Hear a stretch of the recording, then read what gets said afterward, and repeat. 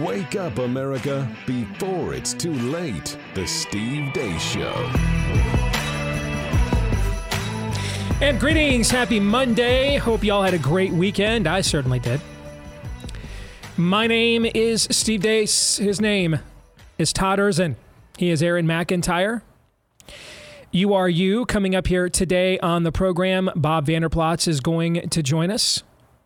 At the bottom of the hour, the Democrats have already decided to move Iowa's First of the Nation caucus status to South Carolina. Could Republicans follow suit? And how, if at all, would that change the nominating process for one, if not both of the parties? We'll get into that for him coming up at the bottom of the hour.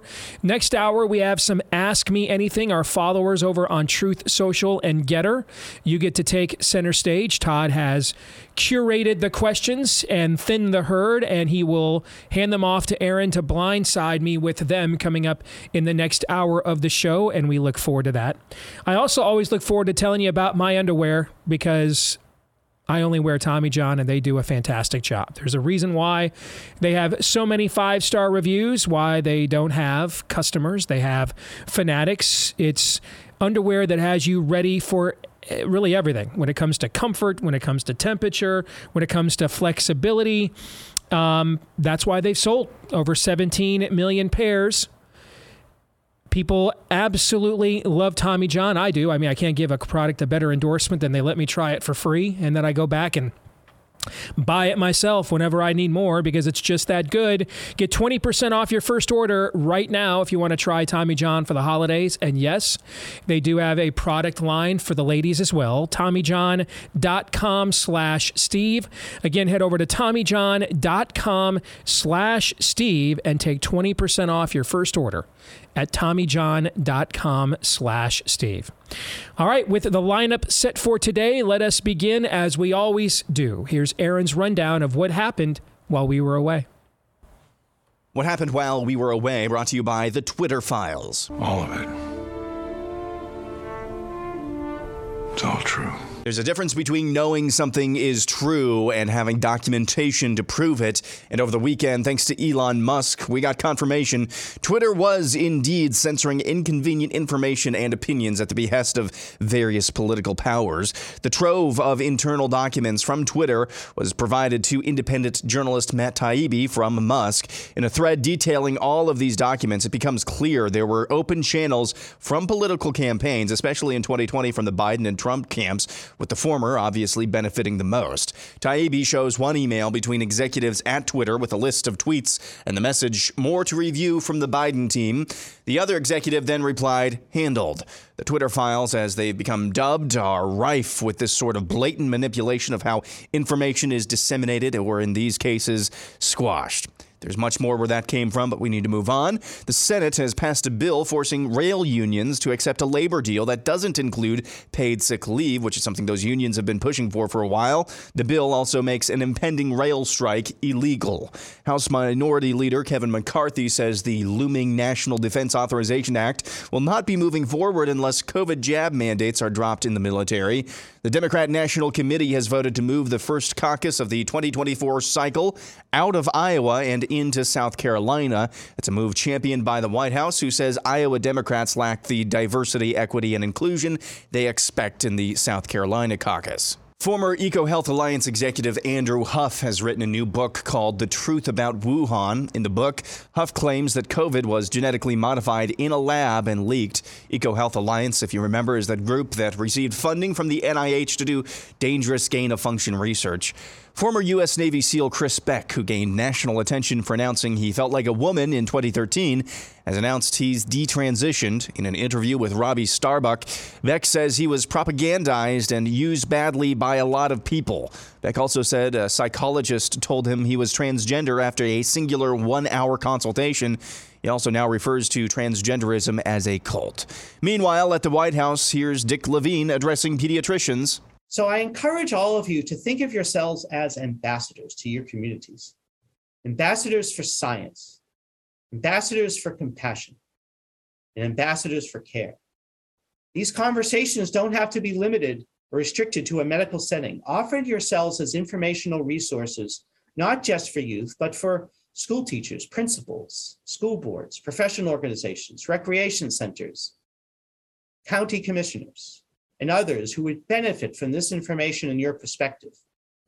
Please proactively seek opportunities to speak about what you know. Our task is to educate the public in as many forums as possible. Checking in on Canada. For Christine Gauthier, the fight to get a wheelchair lift in her home has been an uphill battle. I have to crawl down the stairs on my butt with the wheelchair in front of me to be able to access my house. While pleading her case to a Veterans Affairs case manager over the phone in 2019, she was told something that would leave her feeling shocked. If things are so hard at this point and you just can't keep going on, and we can assist you with aid to die. And finally, Pastor Alistair Begg has a truth bomb. We're not free to tamper with the Bible. We're not at liberty to rewrite the Bible to accommodate godless perspectives, whether it's a godless perspective on euthanasia or on abortion or on sexuality, whatever it might be, transgenderism. And in this arena right now, at this point in the 21st century here in America, within the framework of church, whatever you want to call church, big church, let everybody go in for the moment and think about this. The danger is an increasing danger that those who should know better are losing their convictions, not about sexual matters, but about the authority of the Bible. That is the issue. In all of these things, it is all from the Garden of Eden. The evil one came and said, did God really say? Did he really say that? They believed the lie, and the rest followed. The same bullet is in his gun. Coming to the pastor and say, but wait a minute, pastor, is that what it really means? Is that what he really said? And those who are in positions of responsibility need to face that. If we lose conviction about the authority of the Bible, if we then become uncertain about it, then we lose our voice. If we then in turn become indifferent to the issue, then we're in real trouble. And that's what happened while we were away. For those of you that don't know, because this is something that is very rare in the contemporary society in which we live. So you may have been confused by what you just heard from the man in the baby blue sweater there. And you may have thought, were we experiencing some technological difficulties? Does Bronny still have electrolytes? You may have needed to polish your glasses, clean the wax out of your ears. You may be, frankly, disoriented after what you were just subjected to, and I can't blame you. Because I know a lot of us don't have this or aren't even looking for it. But what you just saw is a pastor. That's called a pastor. Or in other generations, eras, a minister or a preacher. Apologize for triggering you. But yes, that's a pastor. Apparently a few still exist. Aaron's Montage brought to you by Bambi. When running a business, your employees can create all kinds of, shall we say, interesting situations, like getting complaints because someone on the team always smells horrible. No, you wouldn't believe what. I had to come to work. That's what former Twitter employees complained about. I had to show up, right? That's why you better talk to Bambi. Bambi gets you access to your own dedicated human resource manager, starting at just $99 per month. No long-term contracts either. You can do it month to month. They're available by phone, email, or even real-time chat, so onboarding and terminations can run smoothly. Team members reach peak performance, and your business stays compliant with ever-changing HR regulations. You know, an HR manager can cost you up to $80,000 a year. But Bambi starts at $99 a month. And again, it's month to month, no long-term deals. Schedule your free conversation today. See how much the Bambi can take off your plate if you are particularly a small or mid-sized business owner, go to Bambi.com right now. Bambi.com, type in Steve Deace under podcast. That's my name. When you sign up, and it'll really help the show and really help you as well. Bambi, Bambee, Bambi.com, and type in Steve Deace under podcast when you go to sign up. All right, let's get to what is in Aaron's montage today. And I want to begin with a question. And we're not going to answer it because I think it'll answer itself once I ask it. And frankly, attempts to answer it would really just undermine the potency of the question. The question that I have on the table is, what would previous generations that forged and framed the country, how would they have dealt with confirmation that elements of media and government concocted a fake foreign plot to influence election outcomes so that they could actually steal an election and plot the coup instead? How would the generations that founded and forged this country have dealt with such news once it was confirmed? How would they have dealt with it, do you think?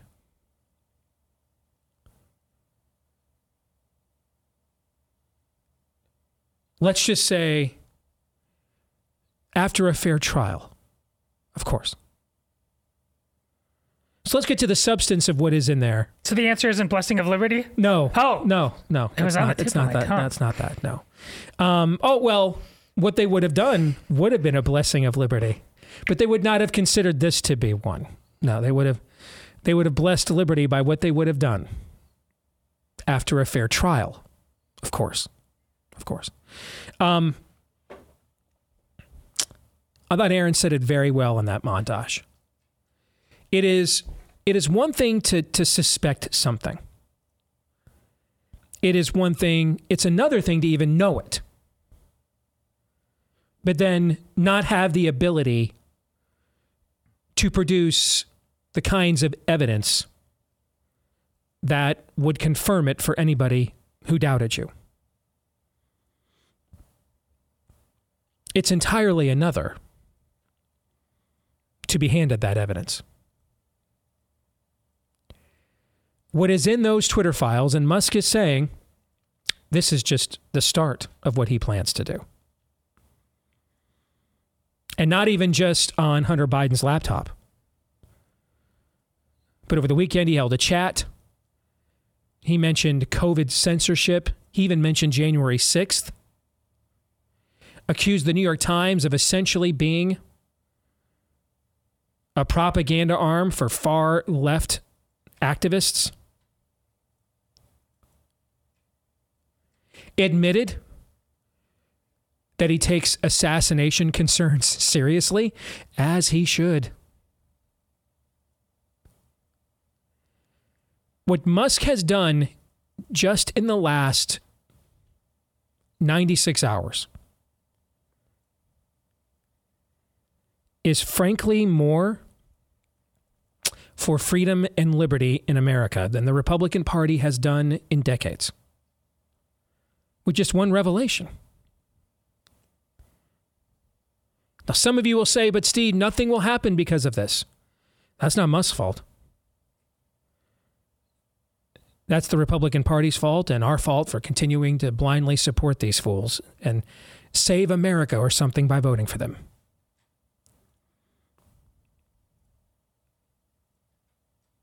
That's just the reality. In these disclosures, there are direct communications between Twitter officials and Democrat politicians who are actively calling for and urging censorship in clear violation of the First Amendment. Now, Twitter censoring Hunter Biden's laptop isn't a First Amendment violation. Twitter's not the government. It's slimy, it's biased, it's malfeasant, but it's not a violation of the First Amendment. Democrats demanding it happen and imposing their will to make it so, that is. Those are clear violations of the First Amendment. And once again, the definition of tyranny, as you've laid out many times before. And or fascism, you mean. And a Democrat congressman actually tried to make that case. Come on, wait, guys, you know what we're doing here. Yeah, one Democratic congressman tried to actually say, this might be going too far even for me. I had forgotten about this until Steve Bannon raised it over the weekend. Do you guys remember the statement that a bunch of former intelligence community officials put out claiming that the Hunter Biden laptop, I'd completely forgotten about it till he mentioned it. There was a bunch of former intelligence community, see that as people that are either currently working for CNN and MSNBC or are hoping to be, okay? They put out a statement claiming the entire Hunter Biden laptop was a Russian disinformation op. Do you guys remember this? Yeah. I'd completely forgotten about it till Bannon brought it up. And he is correct. Every single one of them ought to be brought in under subpoena by the Republican Congress. And if they don't testify, you put out contempt of Congress charges and have them arrested. To put it to nail it down and distill it down into something we can all recall, essentially, the same people that the Mueller probe confirmed just wholly and solely and totally made up the P-tape Russian collusion narrative, the exact same elements that tried to create a false flag of a foreign incursion into the U.S. electoral system when it was them with their hands on the weapon the entire time. Because they weren't punished and no one was really held accountable. Turned right around and then demanded censorship of Hunter Biden's laptop, which was real news because it was close to the election and it would have hurt them. And then even tried to go back and claim that the laptop wasn't real, but was yet another Russian plant.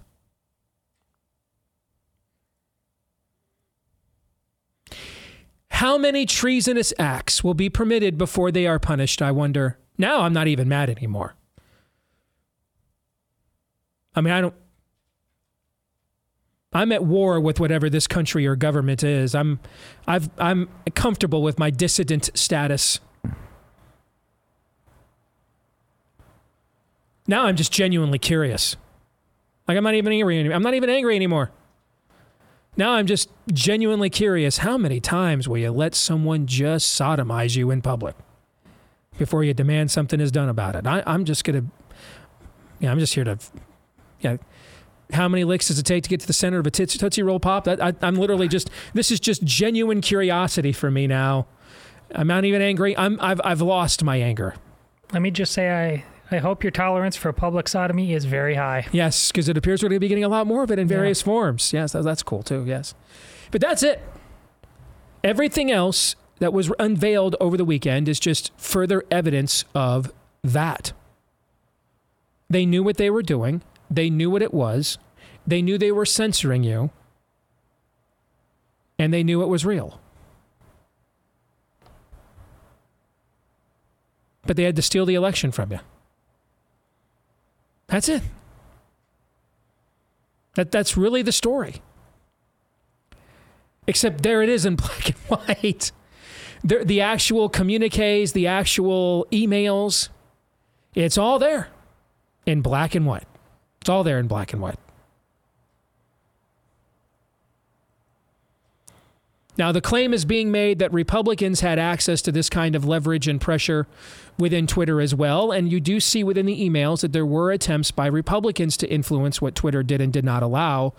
But since about 96% of all donor money that comes out of Twitter goes to Democrats, they may have had the same opportunity. Let me put it this way. They may have had the same opening, but they didn't have the same opportunity. And you can tell how devastating all of this is by the fact that the corporate press over the weekend treated this like the Las Vegas shooting. Like the Kenosha, Wisconsin parade runner. Like Paul Pelosi's hammerer.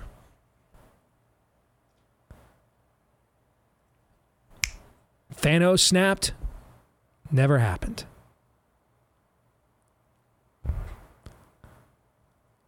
Which is a good metaphor for exactly what is happening to your way of life, your cultural heritage, and your country as we speak. Gentlemen, your thoughts.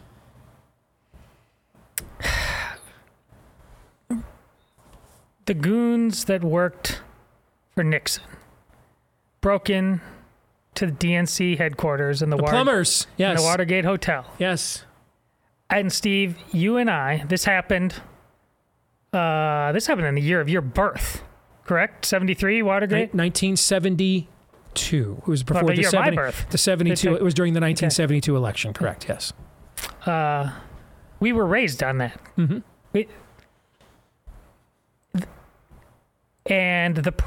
We were raised on that on several fronts. Just a political soap opera story, all the layers to it.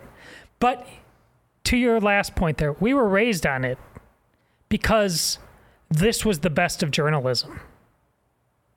Journalism did that. Woodward and Bernstein did that. Now we have this. What we know about Twitter.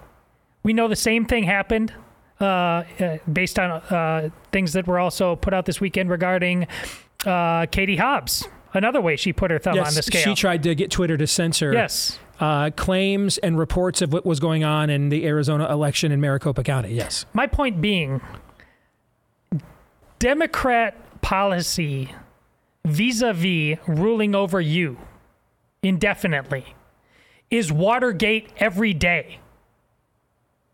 They are fine with it.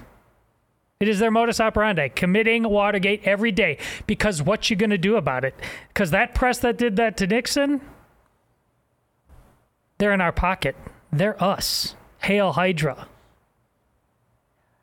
We are in the midst of a civil war. The only thing you need to do now is come to terms with that fact, A, and B, decide what you're going to do about it. Here's the other thing to keep in mind, Aaron.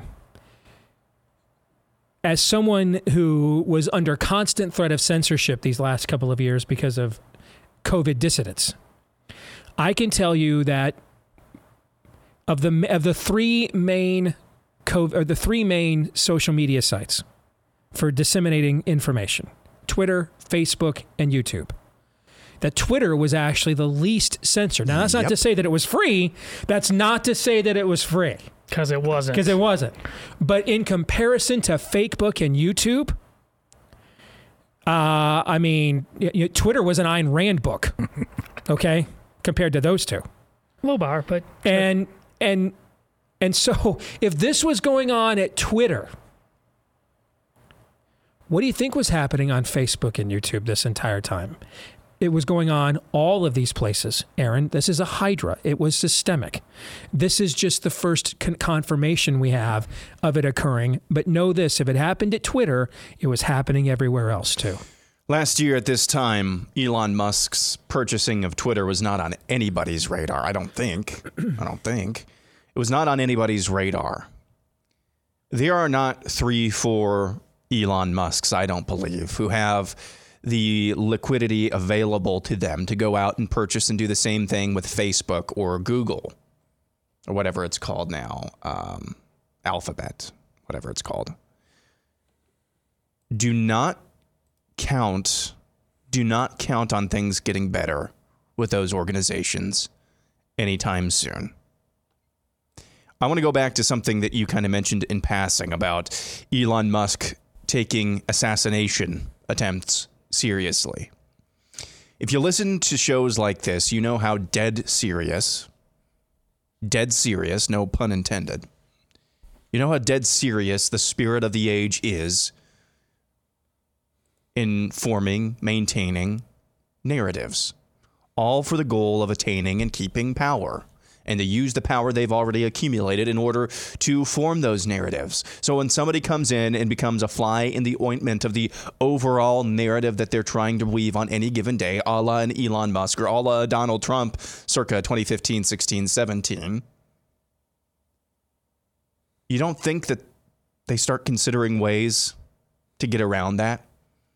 They've tried to Me Too Elon. That went nowhere. It's been the better part of a year, this entire acquisition, and still, we haven't really gotten anything on him. They cannot cancel him. Apparently, they don't have anything on him. I say all this to say Elon Musk, yeah, he's the richest man in the world, but when they've got nothing on him, that means he has everything, literally everything to lose. That's a couple dead crypto billionaires in the last couple weeks. He has everything to lose. It's dead crypto billionaire season, Steve. Please do mask up. Yes. And yet he's proving yet again the thing cockroaches hate the most is when light is shined upon them. Mm-hmm. What is the lesson here then? I know Elon Musk is rich, but he still has everything to lose. I believe that. What do we have to lose down here in the cheap seats? Cockroaches hate light being shined upon them. Why aren't we doing this at every single school board across the entire country? Why is it that people like us seem to be an endangered species at school board meetings? Instead, it's just Todd and like one other gal in Carlisle that show up. Shine the light on these cockroaches.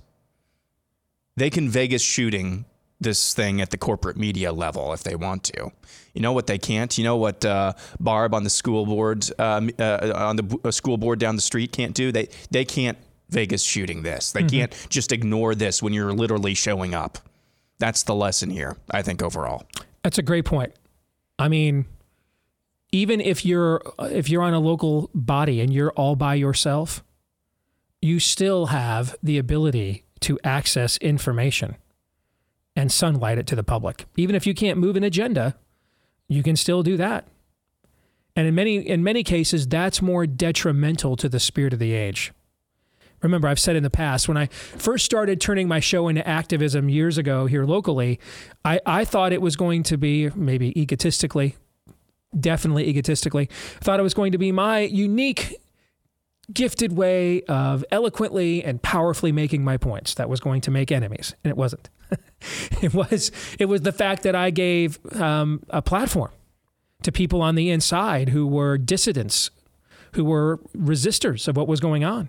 And they now had the ability to bring that information to the public writ large that they previously did not have. They had a platform now to communicate, shine light on the roaches that they didn't have before. Sunlight is always the best disinfectant, by the way.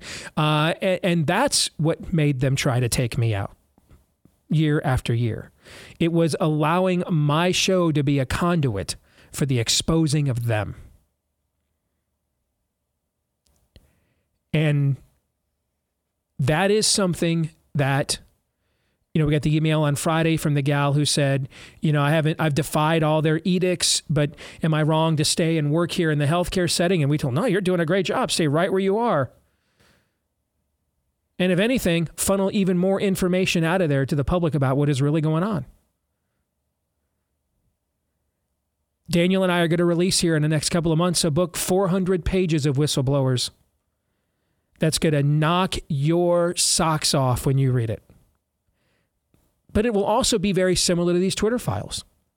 It'll be stuff you've suspected, probably knew, but now you're going to see it confirmed.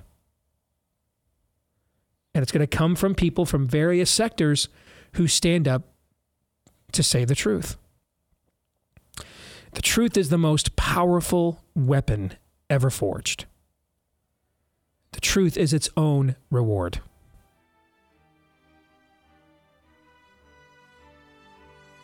Now, Musk has given us the truth. The question is, what do we and the people we elect on our behalf, what do they do with it? What do we do with it? More in a moment.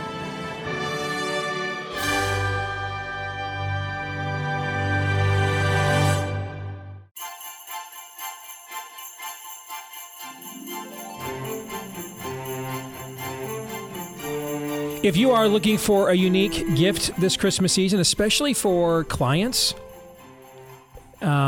maybe prospects you in the new year are hoping will be clients, how about a customized cooler with their corporate logo, branding on it from our friends over at Taiga Coolers? They can do that for you, or customize a cooler for you with really anything you want, provided it doesn't, it's not satanic like, certain fashion agencies, or it doesn't violate a copyright. They can do anything for you along those lines. And they also make really good high-end premium coolers as well. All American made, employing actual Americans. And their parts and products don't come from China either. All right. 10% discount when you use the promo code Steve at checkout when you go to taigacoolers.com. You spell it Taiga. At least go there and check out what they have. You'll be very impressed. taigacoolers.com and use the promo code Steve at checkout for 10% off. Comes with a lifetime warranty as well. taigacoolers.com, promo code Steve. Let's welcome back to the program, good friend of the program, Bob Vanderplatz from the Family Leader. Good to see you, brother. How are you? Doing really well. Congratulations on another great weekend. Michigan, Big Ten champs, Final Four, number 2, maybe number 1 coming up. It's amazing. I mean, 2 years ago at this time, remember we had was the Big Ten going to play or not? Sure. And so we were still playing regular season games in early December, because they didn't start until late October. And I remember thinking at this point 2 years ago, man, can we get COVID or something so that we can shut the season down and not lose 80-0 to Ohio I State? remember you were not a happy camper. No, and then lo and behold, we did. Okay, Yeah. And so that was, we euthanized our season, and I was all for it. And it looked like this program was dead on arrival, dead as a doornail. But what a turnaround! What a turnaround! And then what's funny is you look at the way that they talk as a team. For you as an old school family values guy, so many guys talk about faith in everything. The coach does. A lot of the star players do. Donovan Edwards, who was the MVP of the Big Ten championship game, when they put him on the platform, he's just 19 years old, man. Mm-hmm. 19 years old. They put him on a platform on national television with 20 million people watching. And, what's he going to say? And he's like, all praise to my Lord and Savior and my fallen teammate Blake Corum, who just had surgery, who's the real starting tailback. He's the best tailback in the country, and we wouldn't be here without him. I mean, it's not just fun to watch because they're winning, and you don't get a lot of opportunities these days. I'm proud of the way they're doing it too. As a fan. Quality young men, and I think even Harbaugh by thanking the parents. Yeah, that's a great recruiting. I've never seen that. That's a great recruiting tool, by the way. You just raised the bar. For these are the type of young men I want in our program. Yeah, I mean, he went out there. His first thing he said in the post-game press conference was, "I want to stop and thank the parents who raised this many quality young men." I mean, that's, they made our jobs a lot easier. You don't typically see that kind of language. Anyway, enough about me. Yeah. Even though I could go on this one for a while. Well, let me tell you one thing, because I used to coach at Indiana University during their summer basketball high school camps, and I remember asking an assistant to Bobby Knight, "How does Bobby Knight get these kids?" Oh, because of the demands and his brutish style and things of that nature. And he said, it's interesting. He goes, you go into a recruiting, you're in the living room. Bobby Knight would say to the kid, your mom and dad are a lot like me. Mm-hmm. And all of a sudden the parents are like, doggone right, you're going to Indiana. Yeah. So it's that tag to the parents, that's a big deal. And I thought Harbaugh played that well. But that's also 30, 40 years ago. I mean, we were talking before the show about Wisconsin's defensive coordinator who didn't get the head coaching job and would be the most coveted coordinator on the market, college or pro, and he's going to stay at Wisconsin even though he didn't get the job. Uh-huh. And Todd, who's a Wisconsin grad, made the point, hey, because, they took a chance on him. They made him into a man. He's a Badger. And that sounds weird to say now, but when we were growing up, that's how guys like Woody Hayes and Bo Schembechler and Hayden Fry, they built programs like that. And loyalty meant something. And it just doesn't. And so it's weird this kind of talk you heard from coaches and stuff in the 70s and 80s and, well, sometimes even in the 90s, you heard it quite frequently. You just don't hear it that often anymore. And frankly, a lot of parents don't think like it either. My kids are going to be a superstar. Why isn't my kid not playing? You know what I'm saying? It's unique on both ends of the equation there. Maybe another sign of revival coming back to the foundations. in the Those end, are good in the end, things. you can't, as far away from it as you run, you cannot escape the old magic. In Exactly. the end. It's just a matter of how much destruction you want to do to yourself, others, and the culture around you before you humble yourself and come to that conclusion, right? So let's talk politics, if you don't mind. I'd love to. The Democrats announced, since you were last on, that they are removing Iowa's first-in-the-nation status, and they're going to shift it now to South Carolina, which was already one of the first primaries. It was in that early state cluster. Iowa was the caucus, then New Hampshire, then South Carolina and Nevada. Those had been the early 4 states. Pardon me, 2 primaries and 2 caucuses or caucus for many, many years, but Iowa first. And they say they want to have a more diverse electorate. An old friend of mine, a GOP pollster named Rick Shafton, sent me a note over the weekend saying he was ecstatic that Democrats are going to make this move because given the electorate of the Democrat primary over there, they're going to be forced to take every crazy woke position you could possibly imagine campaigning in South Carolina for a year. Now, that assumes we ever see a contested Democratic primary. If Biden runs again, we won't, probably. Sure. And then we all sit here right now and say 4 years from now, We don't know. that all the things we've taken for granted our lifetimes will still be able to take for granted? I don't think we can. But let's talk about what that may or may not mean on the Republican side. Do you think it has any impact at all what the GOP decides to do this year? Well, or next year? Well, first of all, in 2024, that decision has already been made. The Republicans are going to start their process in Iowa with the Iowa caucuses. Even though with the debate and the vote over who will be the next head of the RNC, there's nothing that would allow that to be altered at this point? Yeah, I do not believe so. Matter of fact, I think they've already put their feet in cement, so to speak, of saying this is the process that's going to be laid out. So Iowa will start the Republican process in 2024. I think the bigger question is, do we know how early yet? What happens in 2028? I believe, I may have the date wrong, but I think it's February 3rd will be the Iowa caucus. So around the time as what it was 4 years ago? All right. So what's it mean then if we have one party do their own thing and the other party do something different? Does it change anything at all? I don't know. I mean, obviously, these early states are going to be in play. Now, in the Democrat side, it looks like they've taken Iowa out completely from the early anything. I mean, they're still leaving New Hampshire in, South Carolina, obviously, in Nevada in. All those are still early for them. Is that a statement about how red we have made this state in the last 10 years plus? I think part of it might be how red we made this as a grassroots exercise. So basically, if they're going to concede Iowa, that's a good thing. And to be fair, how would Republicans feel if, let's take a state that was somewhat swingy to centrist, that went hard blue in recent years, and that was now still the first in the nation state to help determine your nominee. Probably a lot of Republicans would want to move too, right? Probably a good state that you would say would be like Colorado. Yeah. They used to be kind of a toss-up state. Now it looks like it's a very much of blue state, so we're going to have Republican caucus there. Yeah. We'd probably say no. But I think what it is, it goes deeper than that. If you understand, Biden's been running for president several times, and Iowa's never given him the thumbs up. They went with Obama. They went with Hillary Clinton. He took 4th here in 2020. So Iowa's never given Biden, embraced Biden. But to say that Iowa's racist, listen, Obama probably would never got to be president had Obama not won the Iowa Democrat caucus in 2008. Guaranteed. And so to say that I think Iowans are very, very savvy. They've done this before historically. A guy by the name of Jimmy Carter doesn't become president unless he wins the Iowa caucuses. And he took on the establishment. He took on the big money. And I remember his first event. He showed up and they had, rope lines and stuff, and 3 people showed up. He then started doing a grassroots deal. He went into a barber shop, and there were some guys there in the barber shop, and he said, I'm Jimmy Carter, and I'm running for president. And their reaction was, yeah, we were just talking about that, and we're all laughing about it. You're here. Mm-hmm. But what he did is he proved that Iowa was a staging ground. George H.W. Bush, same type thing. He probably was never Reagan's vice president unless he won in Iowa in 1980. So those are things that you take a look at. So I think what Iowans have done is that they made retail politics, handshakes, look in the eye, come in the backyard, cast your vision, be ready to be grilled on anything and everything, and it prepared you for the national stage. So I hate to see the Democrats do this. I really, really do. But I think for sure in 2024, but we'll see in 2028.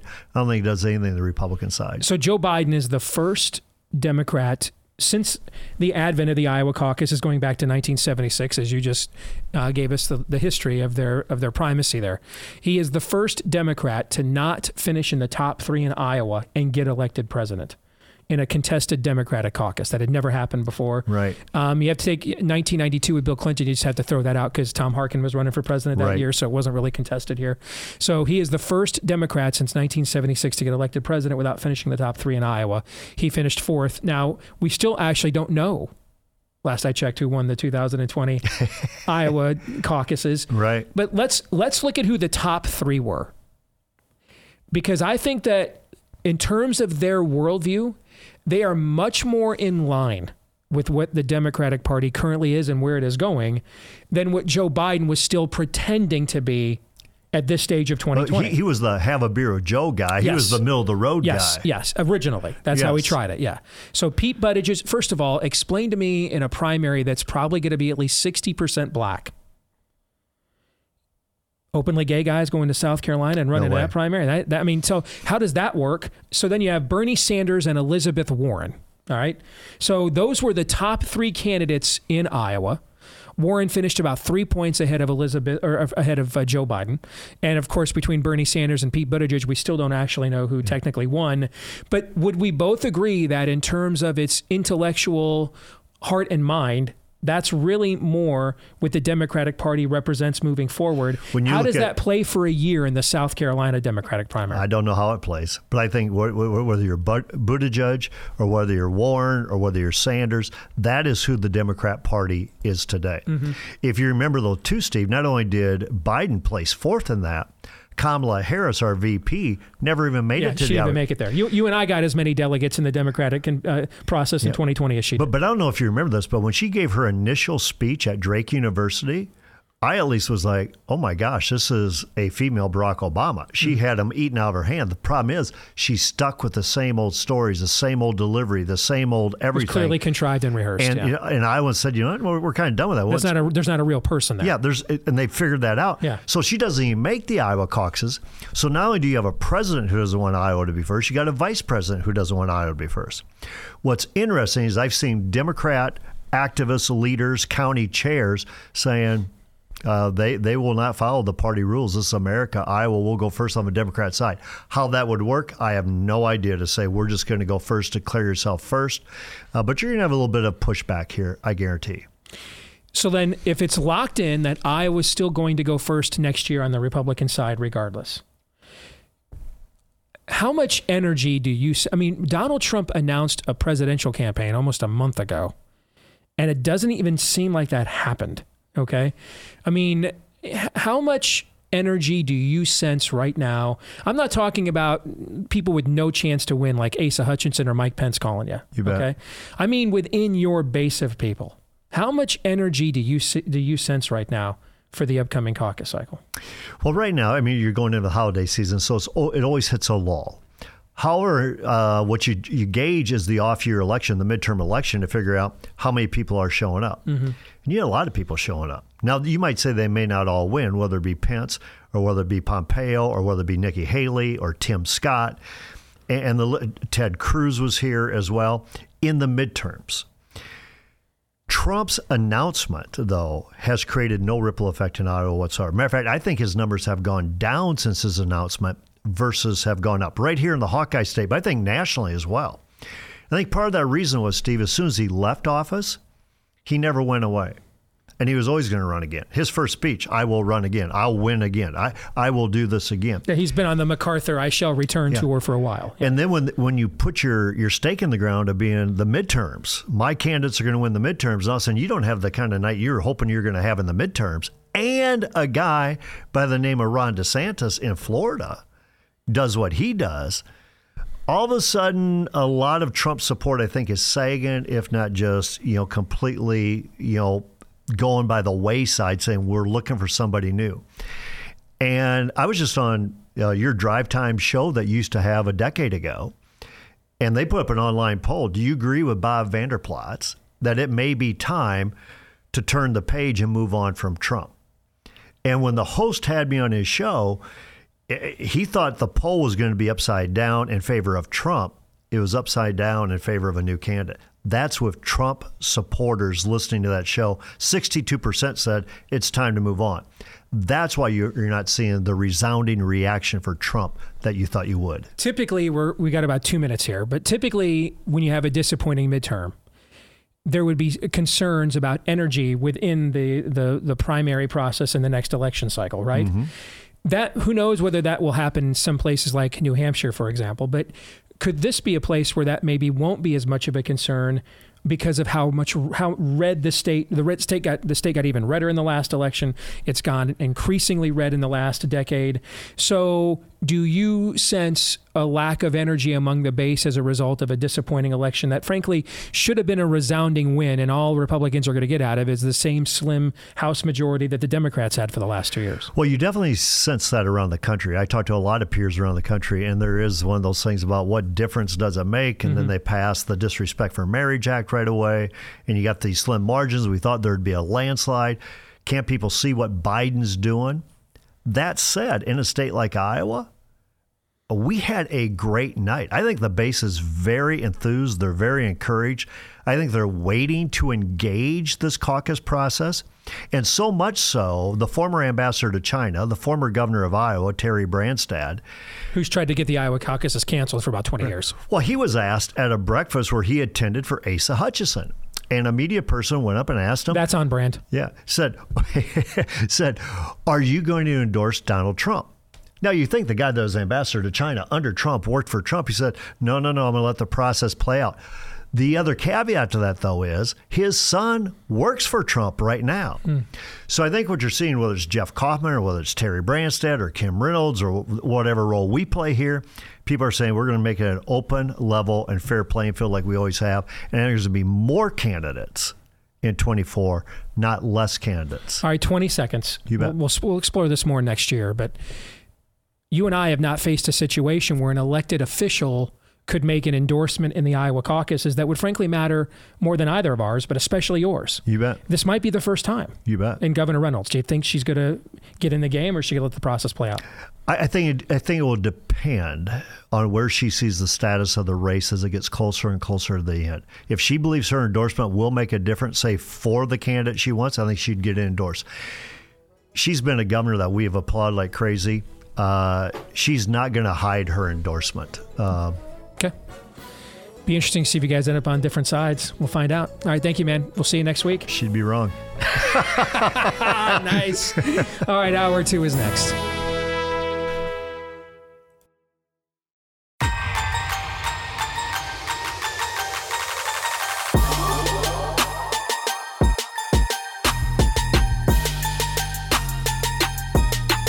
Right back here with Hour 2 live and on demand here on Blaze TV, radio, and podcast. Steve Deace here with Todd Erzin and Aaron McIntyre, and all of you. You can let us know what you think about what we think via the stevedeace.com inbox, which you can take advantage of by emailing the show, steve@stevedeace.com. That's DEACE.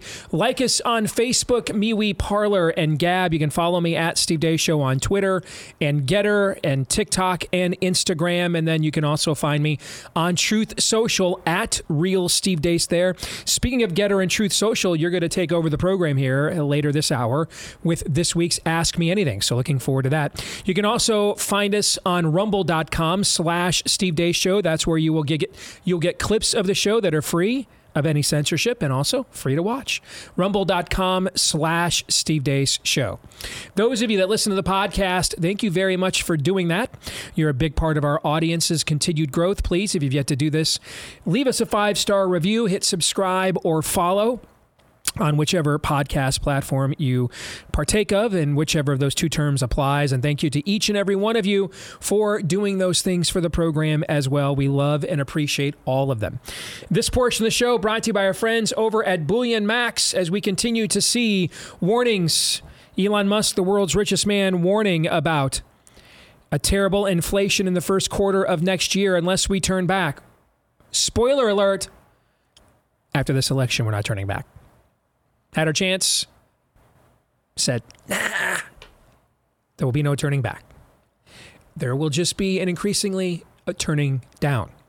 That's why now is a great time to find out why successful and wealthy people have been using gold and silver as hedges against government debasement schemes for years. And get started with our friends over at Bullion Max right now. Get their silver starter kit at employee pricing. We cannot make it more available and inexpensive than that. Get the Bullion Max silver starter kit at employee pricing today when you go to bullionmax.com/Steve. That's bullionmax.com/Steve. This deal is so good, we ask that you limit it to one per household when you go to bullionmax.com/Steve. Nothing brings back warm Christmas memories like the songs and carols you love. And only pericarditis and his mRNAs have all your favorite holiday songs in one non-random controlled study. It's beginning to look a lot like a Vax Pass to get into anywhere you go. From inspiring hymns like Oh, holy spike, the protein bloodstream trembling because they lied and it don't stay in your arm. Oh, little town of Wuhan, we can't believe you lied. You're run by creeps who should be put to sleep. Those bats, they don't live nearby. two traditional Christmas classics such as The 12th decade of lockdowns my true lords gave to me.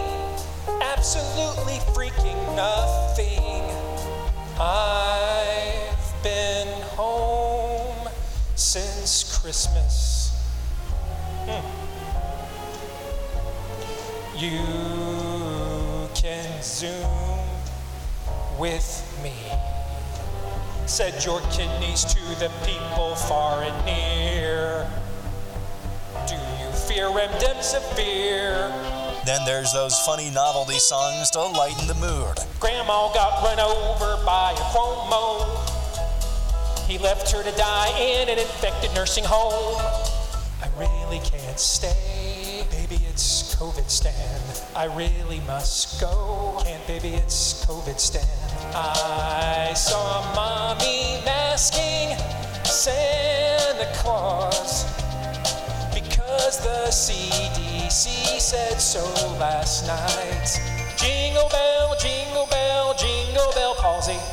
If you dare get that booster, then you sure are ballsy. And of course, we remember the reason for the season. Fauci, did you know that your virus would someday wreck the world?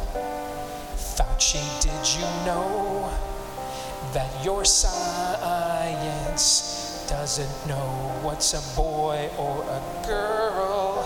It came upon Anthony Fauci, a sulfuric presence of old, from demons deep within the earth, who knew that his soul was sold. But that's not all. This collection has so much more to offer, like Rudolph the Red-Nosed Redfield, All I Want for Christmas Is My Fifth Vaccine, Deck Rochelle with Facts and Data, Whitmer Wonderland, Little Jabber Boy, Have Yourself a Little Waning Efficacy, Happy Christmas, This Is Never Over, and more. All this can be yours for a high, high price we can't name yet because inflation, but don't let that stop you from this once-in-a-lifetime collection. Call now at 1-900-666-VAX to order. Only available while supply chains last. Must be double masked when you call. Again, that's 1-900-666-VAXX. Did you guys see the tweet from the woman who said she went to see a Broadway performance of A Christmas Carol over the weekend? And numerous members of the cast were wearing N95 masks performing on stage. I did not. You didn't see this? And it's true? Yeah. She's like, I what am I looking at? I tweeted back to her, a cult. That's what you're looking at. You're looking at a cult. All right, let's get to Ask Me Anything, brought to you by realestateagentsitrust.com. in these unprecedented times. Bing. Make sure you dare not venture forth, my good man, into the Let's Go Brandon real estate market without a herald, a champion, nay, a guide, a real estate agent that you can trust. Where would you find them? Well, the name kind of says it all. Head over to the website, realestateagentsitrust.com. Go there today, provide us with some basic info, and our team will contact you to make an introduction to an agent that has earned our trust. Otherwise, we would not entrust you to them. Again, head over there now. No part-time inexperienced agents, full-timers with full-time vetted track records of success when you go to realestateagentsitrust.com. This week, we've got questions from Getter as well as Truth Social. Todd has curated the questions that he thinks would be the most interesting to answer on the air. I, of course, have not seen any of these. Todd has handed them over to Aaron to blindside me beginning now.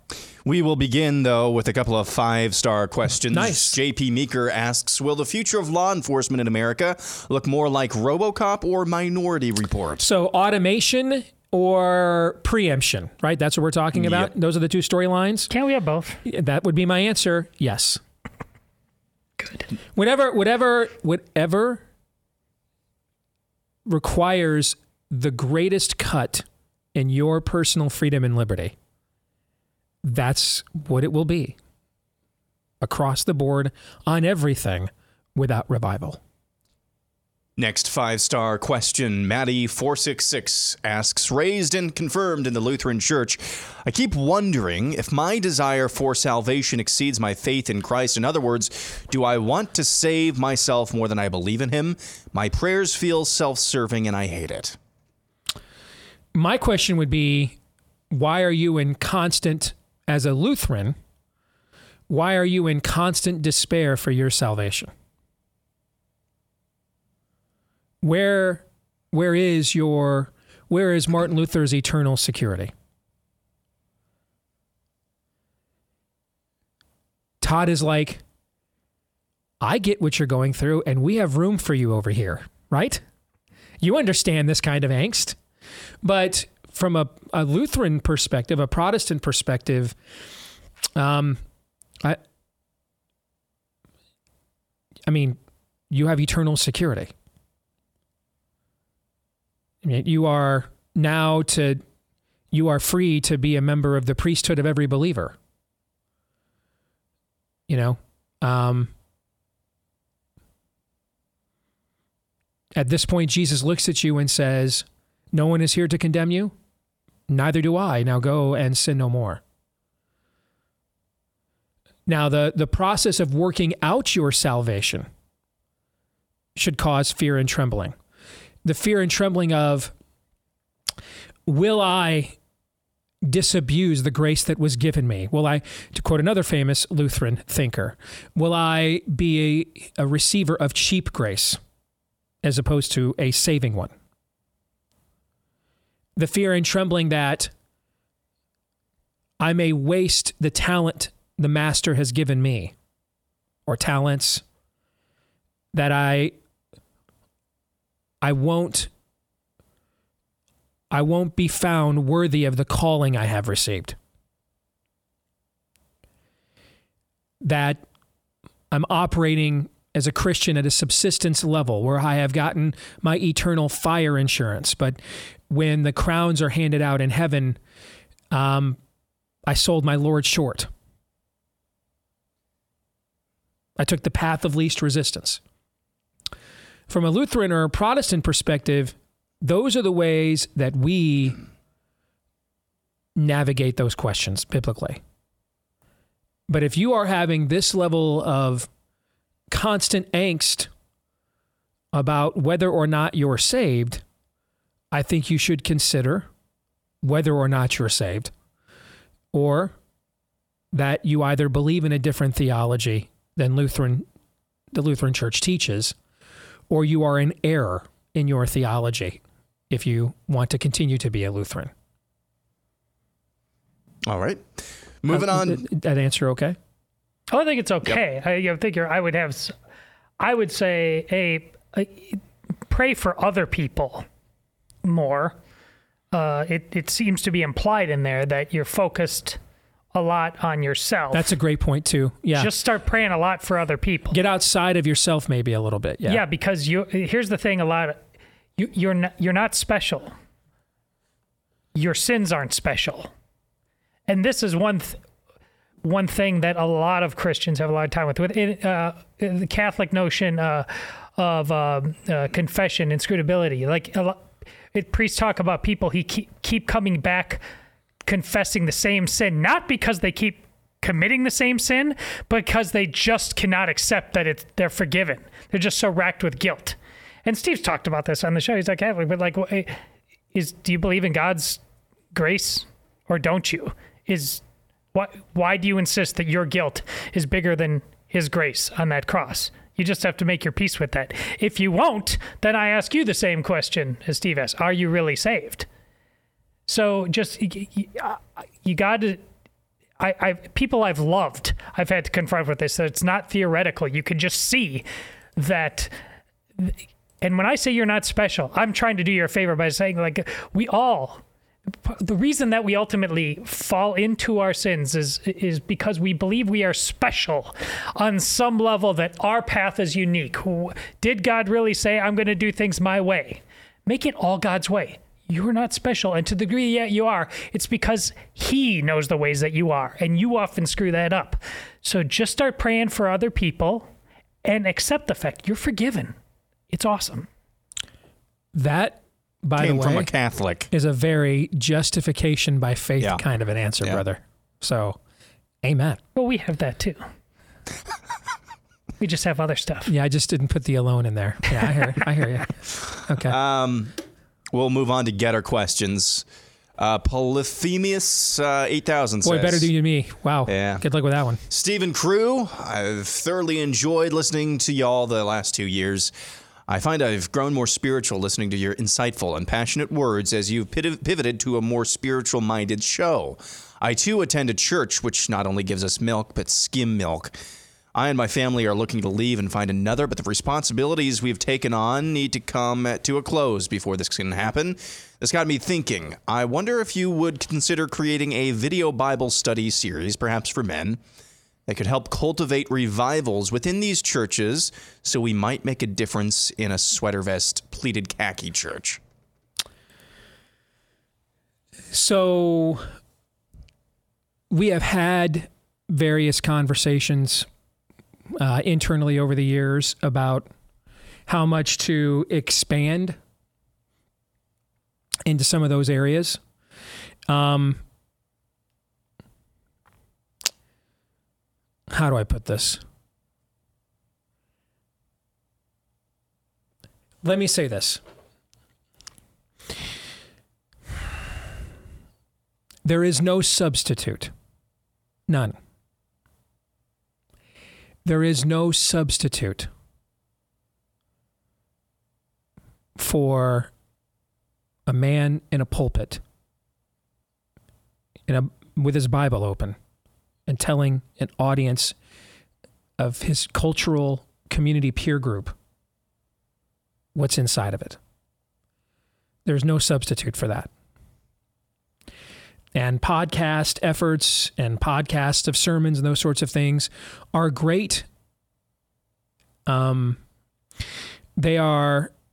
great ancillary benefits, complementary benefits.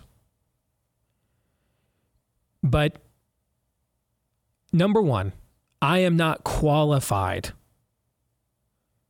to be a pastor. I mean, in essence, what you're asking us to do is a form of a virtual church. I'm not qualified to be a pastor. I'm not qualified to be an elder. That's why I've never tried to be one at any church that I am at. There is much more that it takes to... There's much more that it should take. Maybe is a better way of putting it. It should take much more to be seen as someone of that level of prominence spiritually in someone's life than just the preaching of God's word. That's a major component of it, but it is not the entirety of a ministry. And I think that, even with this new contract, we tossed around some ideas of whether to go more in depth in certain areas or not, and then for various reasons decided not to do it. But one of them, I will tell you, is there's no substitute for the local pastor. That's the model.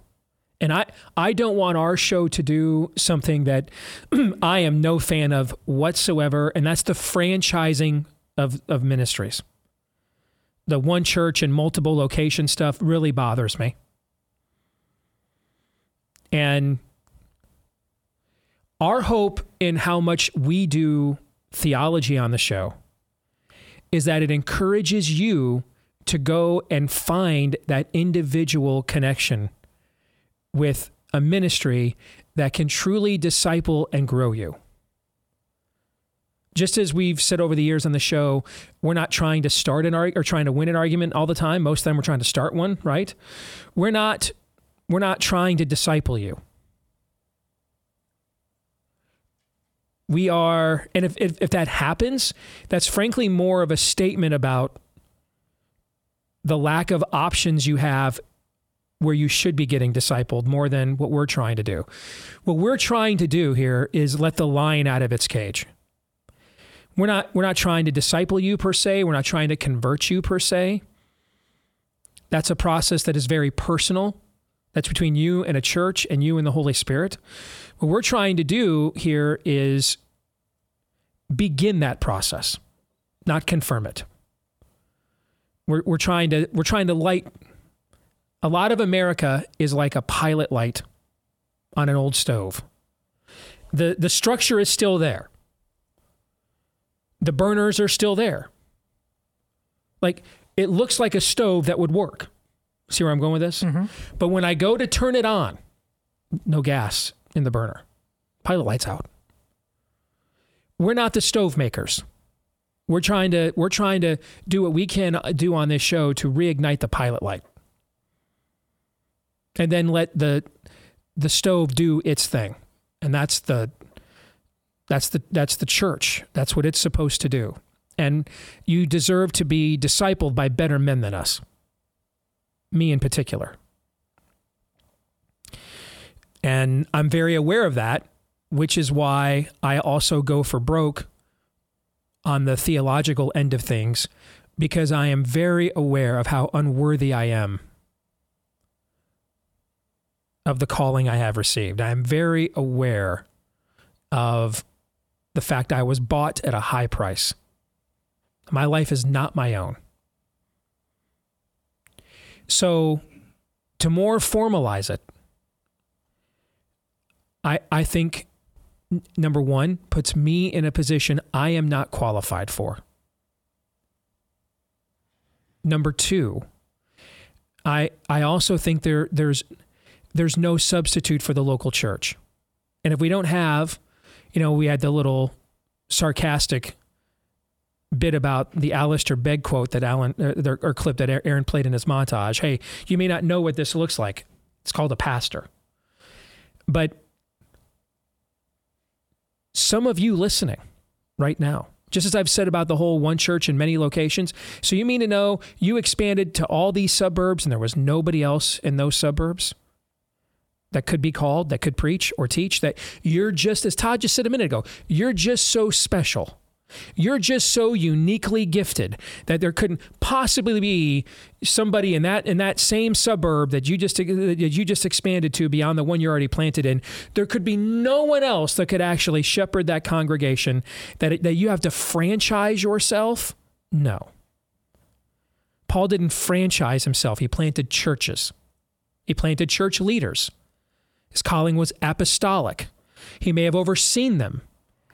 But he overseen them by one of the ways he oversaw them was giving them authority that they were entitled to as church leaders.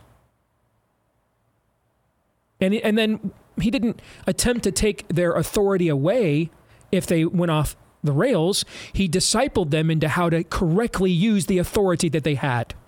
It wasn't about him. And so for us to more formalize how we do this on the show, in a way, sort of creates a Cheez-Its version of a steak. You'll get more scripture, and there's nothing wrong with that. But you won't get more church. The church is more. It can't be a church without the preaching and teaching of God's word, but it is more than just that.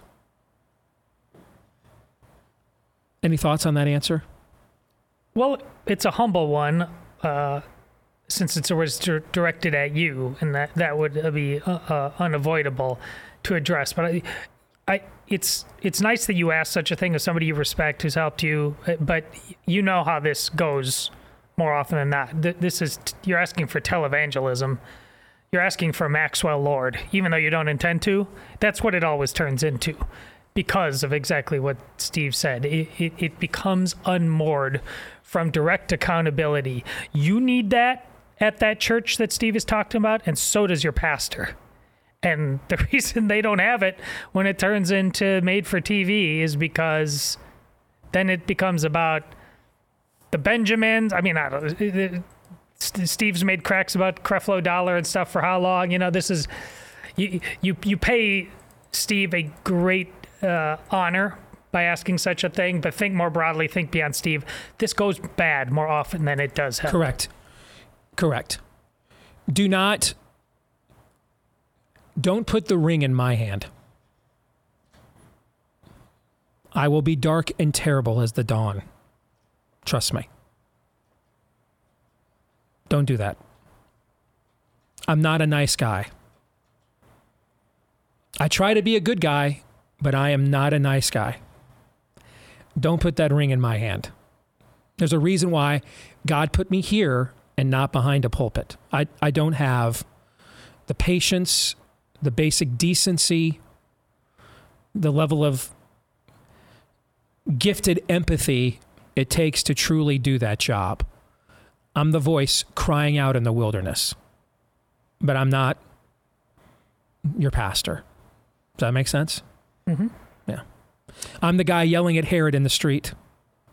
That's who I am. All right, moving on. We will go now to Jeff 2000, who asks, how come the apparent Ponzi scheme crypto crook isn't in jail? Is it because he said he ripped people off, but he's really sorry? This is fascinating to me because the guy has done several interviews, but on the media outlets of the very people he ripped off.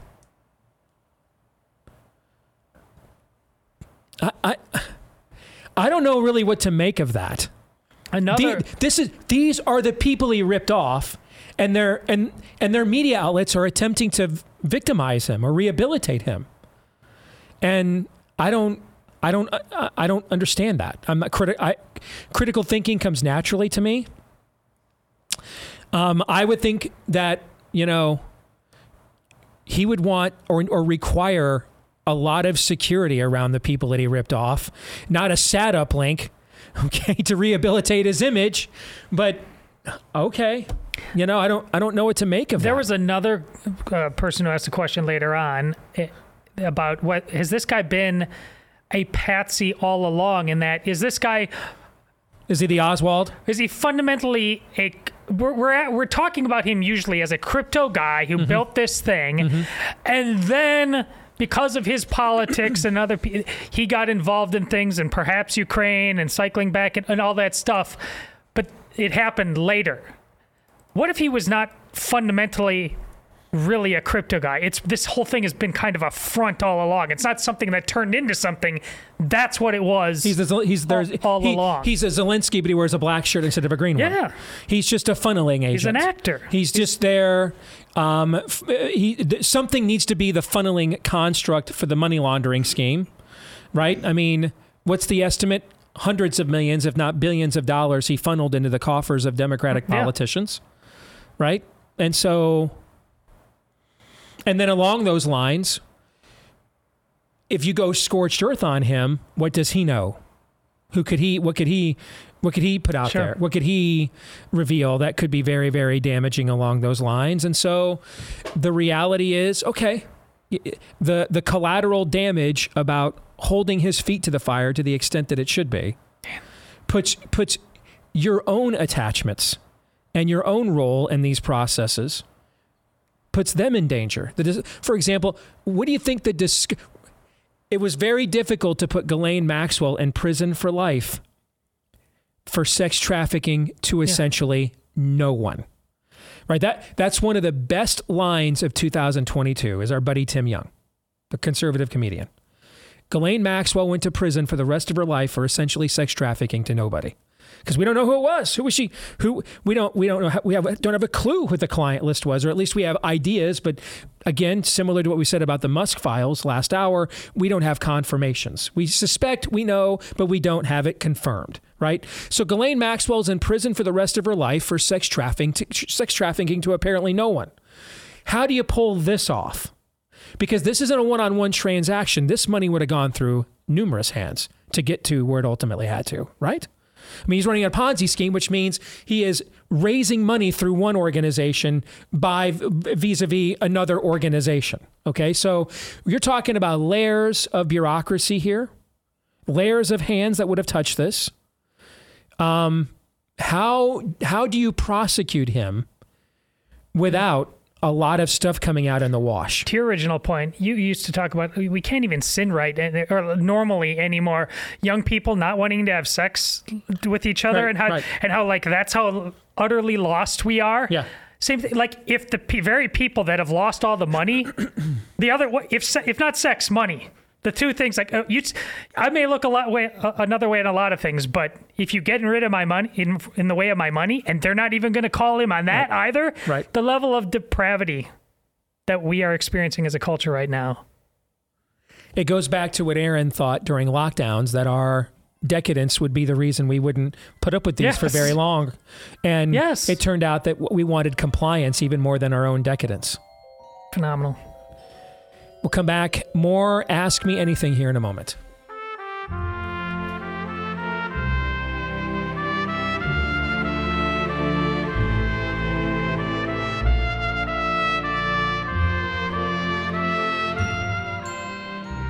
Aaron, your turn to tell the audience about our friends over at BattleBox, because you're a lot more manly than I am in this area, brother. Several people over the last few days asking what the information is for BattleBox, the name of this company. And, you know, if you're into survivalism, camping, or just being prepared to bug out, should the case be, BattleBox is a great option for you. And especially now that we're approaching Christmas, probably a pretty good idea for the outdoorsman or survivalist in your life as well that you're looking to get that gift for. BattleBox is basically all things, like I like to say, all things you need to survive out in the wilderness. The one box that they sent us, it was just filled chock full of things. You can start your own fire. You can eat for a while until you find your own food to eat. You can get shelter, make shelter, cut down wood for that fire. It even came with a knife, which is extremely handy. All things you need if you like camping, which I know a lot of people do. This product is for you. It's basically a subscription service. You get a new box with new, really useful, high-quality gear for survivalism every single month, Steve. Great stuff. So if you want to try BattleBox, here's your opportunity right now. They'll throw in a free mystery box that's worth well over $100 with any new subscription. When you go to trybattlebox.com/Steve, that's right, they'll throw in an additional mystery box for free, worth well over $100 with any new subscription when you go to trybattlebox.com/Steve. If you want to be manlier than me like Aaron is, trybattlebox.com/Steve. Let's continue on with our Ask Me Anything. Let's see. Moving on to E.M.W. Robleski. Since you're not sure how many brutal Iowa winters you've got left in you. Have you ever considered a move to the North Georgia mountains, like north of Atlanta? This area is a haven for Midwesterners because, one, we get 4 seasons that don't punch you in the gut the way a Midwest winter or summer does. 2, approximately an hour and a half away from Tennessee, North Carolina, South Carolina, and Alabama, in case we have to bug out. 3, only 5.5 hours from Florida's 30A beaches. 4, spirit-filled churches with pastors who know what time it is. 5, huge contingent of Big Ten fans, make you feel like you're in it on game day. And 6, Frontline is Georgia's TFL, and they could use your help. And then number 7, your conservative vote would be extremely appreciated. And 8, you could run into a random Heisman Trophy winner turned Senate candidate at church. And there was a picture included with this. This woman was actually pictured. Oh, really? Okay. With Herschel? With Herschel. Oh, you Herschel Walker, one of the great calls in college football history. Sure, I love Georgia. Been to the state many times. Love it to death. I mean, I love Atlanta to death. I just don't know how anybody lives there. I mean, the traffic there is incredible. Unlike anything I've experienced in my entire life. But I love Georgia. I could see it. Yeah. I mean, you made one heck of a case there, you know. I've got some work considerations now. You know, they just put this not inexpensive studio in for me here. So there are certain requirements of where I go next if we stay here. You know, we're going to remain in a building like this that can house this studio or find our own. If we move, you know, where could we go that we could place this studio in there? And then how many times is the Blaze going to be okay with us moving this studio? So, I mean, we've got some other considerations to consider, but by all means, you made a heck of a pitch there for sure. I love Georgia. Next up, let's go to Thor Thompson, who says the Declaration states that self-evident truths are the reason why we, the people, consent to the government. Therefore, when government becomes destructive to these truths, the people have the right to alter or abolish the government and reorganize in such a way that secures these rights or truths. So, if elections are corrupted or stolen in states that ultimately affect the outcomes of national representation in Congress or the presidency, does that not damage the consent of the governed in states whose citizens did not allow corruption of their elections? Doesn't that break the social compact? 100%. Yeah. 100%. Completely agree. That's why I think if you are in a real, or at least something pretending to be a real red state, with an attorney general like a Ken Paxton in Texas, for example, you should be suing. Or maybe our new attorney general, when she takes over in January, you should be suing these other states that are stealing these elections on the grounds that really on all the grounds, brother or sister, I'm not sure who wrote it, but don't want to assume anybody's gender, but on the grounds of everything that you just articulated, you bet. Yeah. I mean, that is a byproduct of nationalizing all these elections, taking the Senate elections away from state legislatures and things of that nature. I 100% agree with every word you just said. Next up, Fevecchio 13. Did I pronounce that correct? Fefefi? Yeah. Like Kofefi? Uh-huh. Okay. You talk a lot about trials and executions, but how do you expect a broken system to be willing to destroy itself, even if there's a massive public outcry? Don't you think most of the people at the top will get off by simply sacrificing and blaming some of the lower tier management? I don't see how the Gates and Soros types, Stitch and the Republican trash and the leftist machine can really be destroyed without something akin to a not-so-peaceful revolution. I tend to agree with this analysis as well. I also, though, never thought I would live to see the day that Roe v. Wade was overturned. I never thought I would. I didn't think at the beginning of the year we'd be ending this year with Elon Musk buying Twitter out of his own pocket and then essentially emptying its files to confirm a lot of the truths and realities that the regime has tried to keep from us. I certainly didn't think Kevin McCarthy was going to say here the final month of the year that we're not doing any more defense spending through the Congress without the ending of vaccine mandates on the military personnel. I mean, did you have that on your bingo card, brother? No. I didn't. I mean, I had to give, I gotta keep it real. I gotta keep it real. So, I mean, I saw McCarthy do that this morning, and even though I felt disgusting afterwards and needed a Silkwood shower, okay, I mean, that'll make you feel like you're the caboose at the train running event, all right? Giving a Kevin McCarthy a my man, okay? You're just soiled and dirty by that point. But would we not be in approval of that? Right? Is that not what we've asked, the kind of things we've been asking Republicans to do this entire time? Do I think his motivations that suddenly Kevin McCarthy has suddenly realized the poisonous jab should stop being imposed upon our best and brightest? No, I don't. I think Kevin McCarthy is counting votes in the GOP caucus and realizes he is short of 218. I think that's probably true, right? Yes. He's trying to figure out how do I get there. Fair? Whatever. But it is what it is, you know? So don't ever forget we're on the side. He's not on ours. We're trying to get on his. We're on the side of a sovereign God. Never forget that. Now, don't become like hyper spiritual. Like you don't have to do anything. Or like the impossible will occur constantly. Take the wheel, God. Yes, because you deserve it.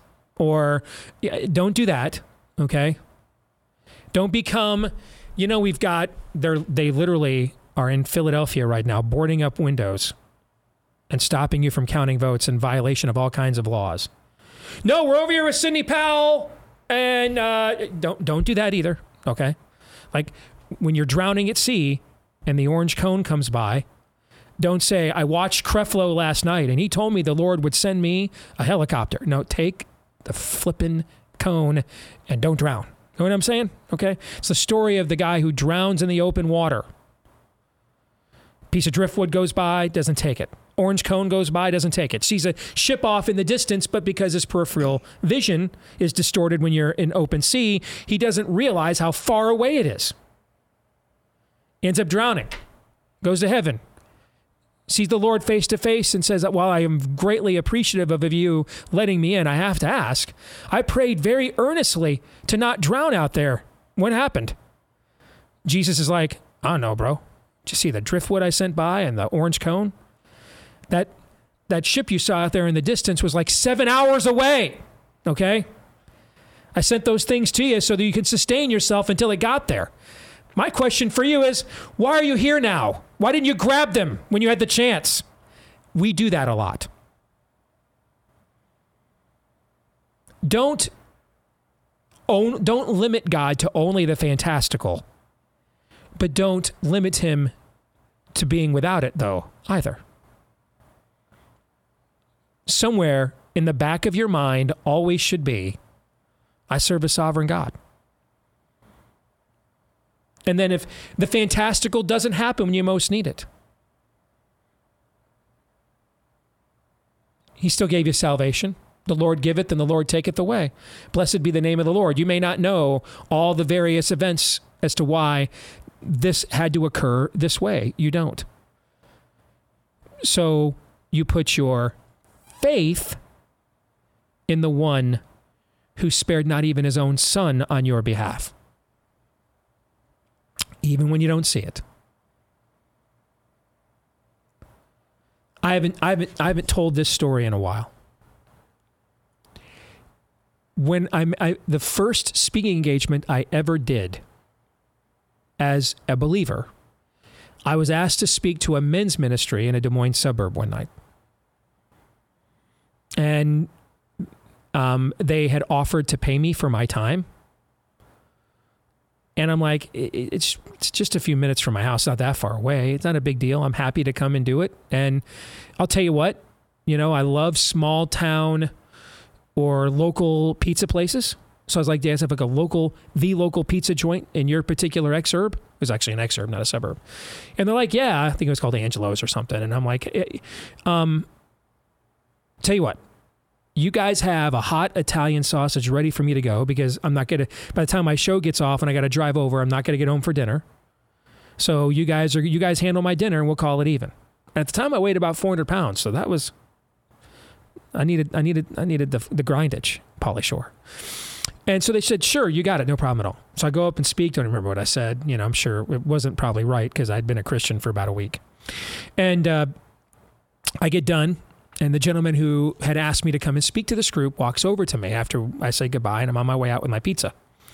And he goes, "Hey, man, the fellas and I just didn't feel right about having you come out here on a winter night, you know, away from your family, missing dinner.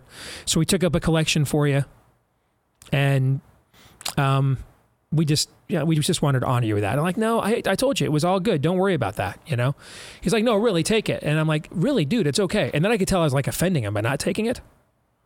And I looked down, it was a wad of bills, and wrapped around it was like a $10 bill. So I'm like, it's probably not that much money. So maybe I don't need to feel bad. So, okay. I said thanks, took my pizza, put the wad of bills in my pocket, start driving home. I get home and it's at our old house. So we don't have an attached garage, and I can pull in and I can see my wife is pacing in the kitchen. And in the early parts of our marriage, I was not kind when it came to money matters. Let's just put it that way. I get into the house and Amy's like, I'm very sorry. I screwed something up. And I'm like, "What happened?" And she said, "I thought I had paid the light bill. You know, Amy wanted to be home we only had one child at this time. She was pregnant with Zoe. So Anna's still a baby. Amy tried to go back to work, couldn't do it. So we're a single income home with a mortgage, and, you know, I'm making $35,000, $40,000 a year doing a sports talk show. And that's all the income we have for everything." So yeah, or thinking that the electric bill had been paid and it wasn't, and that check ends up bouncing is a pretty big deal. So I'm like, "How much is it?" $143. That was a lot of money to us back then. But I know, I can tell how I'm supposed to react, which is differently than I have all the other times before. So I'm like, I swallowed hard. I'm like, "I'm sure we'll make it work. Something will come up. We'll figure it out.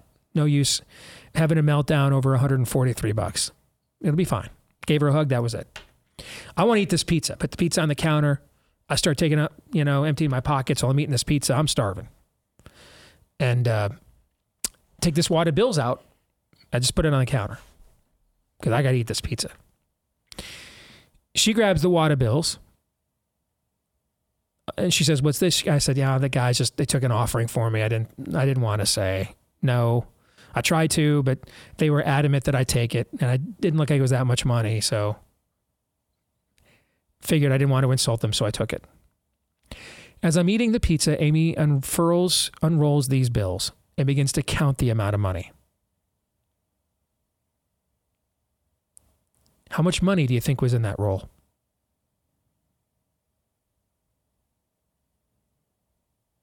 The exact amount we were now overdrawn in our checking account. To the dollar. The exact amount. Every time I tell that story, man, it makes the hair on the back of my neck stand up. That story is 20 years old now. So no, don't mystify God. Don't put him in. If it's not fantastical, then it can't be him. But don't limit him. Don't limit him either. That's what sovereign means. He's beyond our limitations, our expectations. He is separate from us. So you correctly and historically and philosophically have deduced the conundrum we are in. And it ain't a good place. All right? But God. That's why. Revival or bust. Speaking of which, that's what our friends at Preborn are all about. They are there for both the mom who has a crisis pregnancy and the baby who's in crisis because their lives may be at stake, depending on what mom decides to do. And they know that moms have a tendency to, once they realize, yes, I'm carrying a baby, I can't do it. So they show them things like ultrasounds and sonograms. But then they also know how difficult that decision is for a lot of single moms like mine was. And so they provide the maternity care as well, the baby clothes, the diapers, the car seats, the counseling. So they're there for emotional and spiritual support. All of this and more they do free of charge. But to keep doing that, they need support from people like us. If you'd like to make a donation today, dial pound 250 and say the keyword baby. Dial pound 250 and say the keyword baby, or you can just simply go to preborn.com/Steve. Once again, that is preborn.com/Steve. We have about 30 seconds. Not enough time for any final thoughts, but we are going to stick around and do overtime for Blaze TV subscribers. Tweet from a buddy of mine over the weekend. Do we agree or disagree with it? We'll discuss that and why coming up later today after we record it for you at blazetv.com/days. For the rest of you, hopefully the last few minutes here encouraged you at least a little bit. Until then, John 3:17. This is Steve Deace on the Blaze Radio Network.